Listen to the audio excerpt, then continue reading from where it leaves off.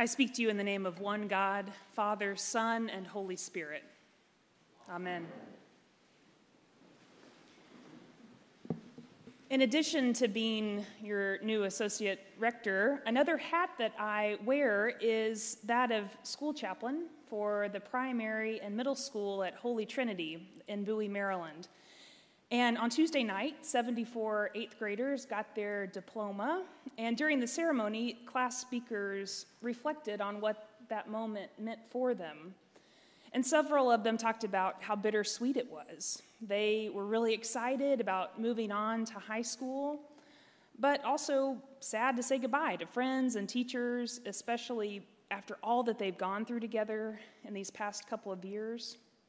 And it's this real threshold time of endings and beginnings for kids and young people of all ages across the country. In our gospel reading today, Jesus is preparing his followers for their own threshold moment. In their case, their good friend, Jesus, his time on earth is coming to an end. Those words that we just heard him speak, they come from a much larger passage of words of comfort and words of instruction that Jesus speaks to his disciples. And all this happens on the night of his arrest. And then in this interesting and maybe unexpected turn, Jesus assures his disciples that it's to their advantage that he goes away, because his departure is going to make way for something else, the Spirit to come. The Spirit, or the Advocate, or if you want to look at it in the Greek, Paraclete, it shows up after Jesus' departure. And that Paraclete word, it means literally someone who comes alongside. So you might think of it like a teacher who comes alongside a student, or a lawyer coming alongside a client, or even a guide coming alongside a traveler.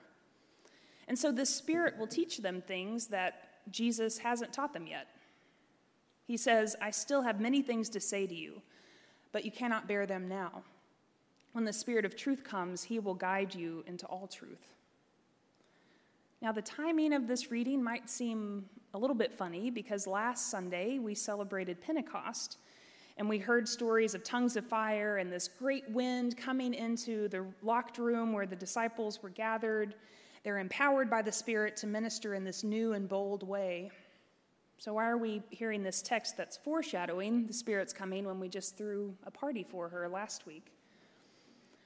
Well, today's Trinity Sunday, and this day always happens the Sunday after Pentecost, and it gives us the opportunity to celebrate the mystery and the wonder of the Trinity.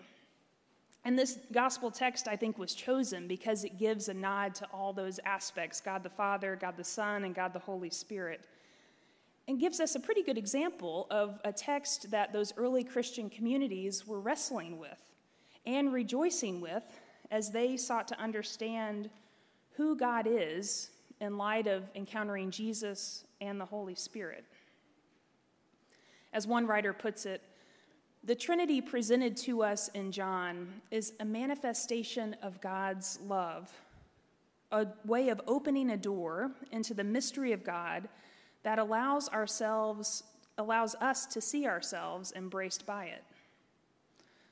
So here are a few thoughts that I hope might further open that door to help you see yourself embraced by the depth of God's love as is expressed in the Trinity.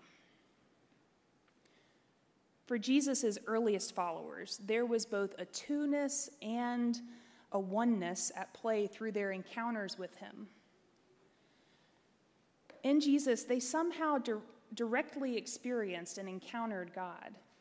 And at the same time, Jesus often spoke of God as distinct from him, like when he would speak of God as the one who sent him, or when he would pray to God the Father.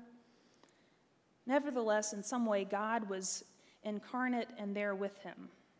And so Christians, since those first followers, have sought to express this mystery through poetry and precision, because they found that the Spirit, too, was this direct encounter with God. But as verses like the ones we just heard highlight, Jesus talked about the Spirit as a presence that was distinct from him and distinct from the one to whom he prayed.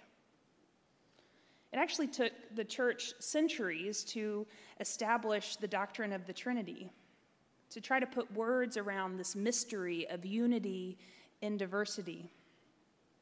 And in the divine relationship of the Trinity, neither the unity or the distinctiveness of those divine persons is compromised. And so eventually this consensus coalesced around the idea that God is properly conceived as both three and one. It's not three gods, because that misses God's unity and God's oneness.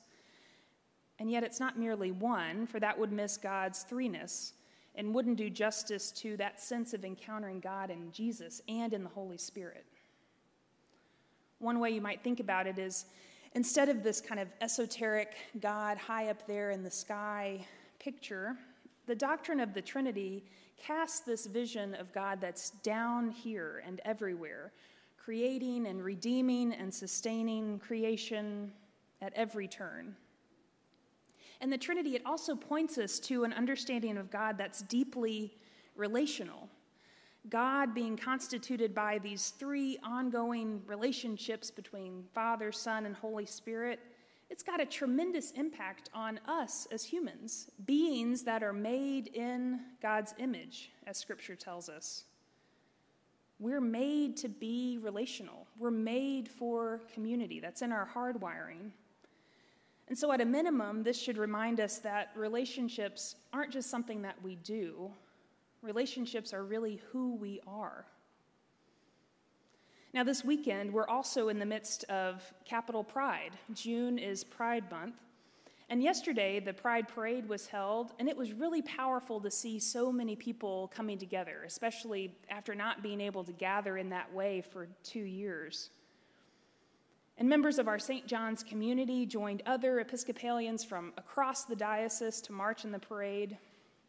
And one of the participants shared with me afterwards that as they marched, they made eye contact with someone, a stranger that they didn't know, out in the crowd. And amidst all the people and the music and the celebrations, this person mouthed 2 words to the marcher: "Thank you." This intimate and really quiet moment, I think, bears witness to the power of such a gathering.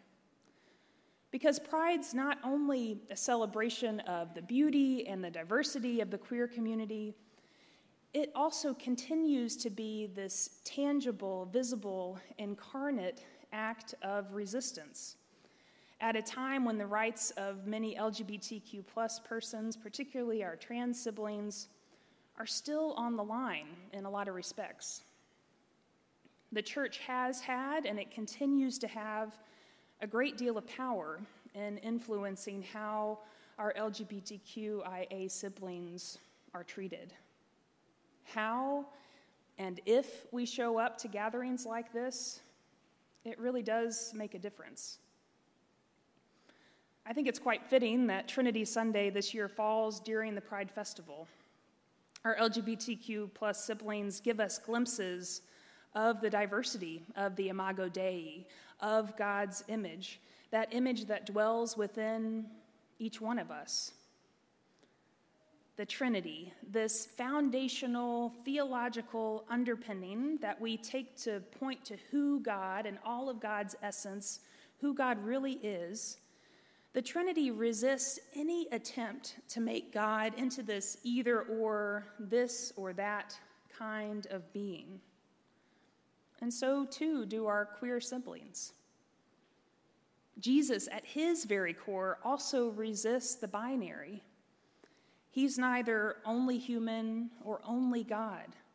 A foundational tenet of our belief is that Jesus is both fully God and fully human.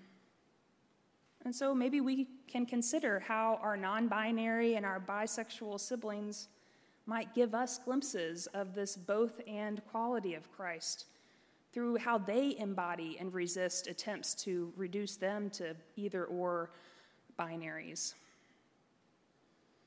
The Trinity at its core, Jesus himself, They point to a dynamism that is simultaneously holy and mysterious. And so I wonder, is it so hard to imagine that some of us, as image bearers of God, might reflect that same dynamism within our own gender and sexual identities? Today, we get to celebrate that God is not an easily definable or explainable being. It's a day to revel in what we know and what we don't know about the Trinity. 3 in 1 and 1 in 3. And we're invited to put ourselves alongside the psalmist, who in the psalm we heard this morning finds themselves looking up at the night sky and wondering why God cares so much for humans and what our role in this world is. Humankind is at our best when we are in constant search for the meaning of God. And we're likewise, I think, at our worst when we think we have it all figured out. As we celebrate Trinity Sunday in the midst of this Pride Month, may God open our eyes and our hearts to see the ways that the divine presence is saturating the world all around us and everyone that we encounter. Amen.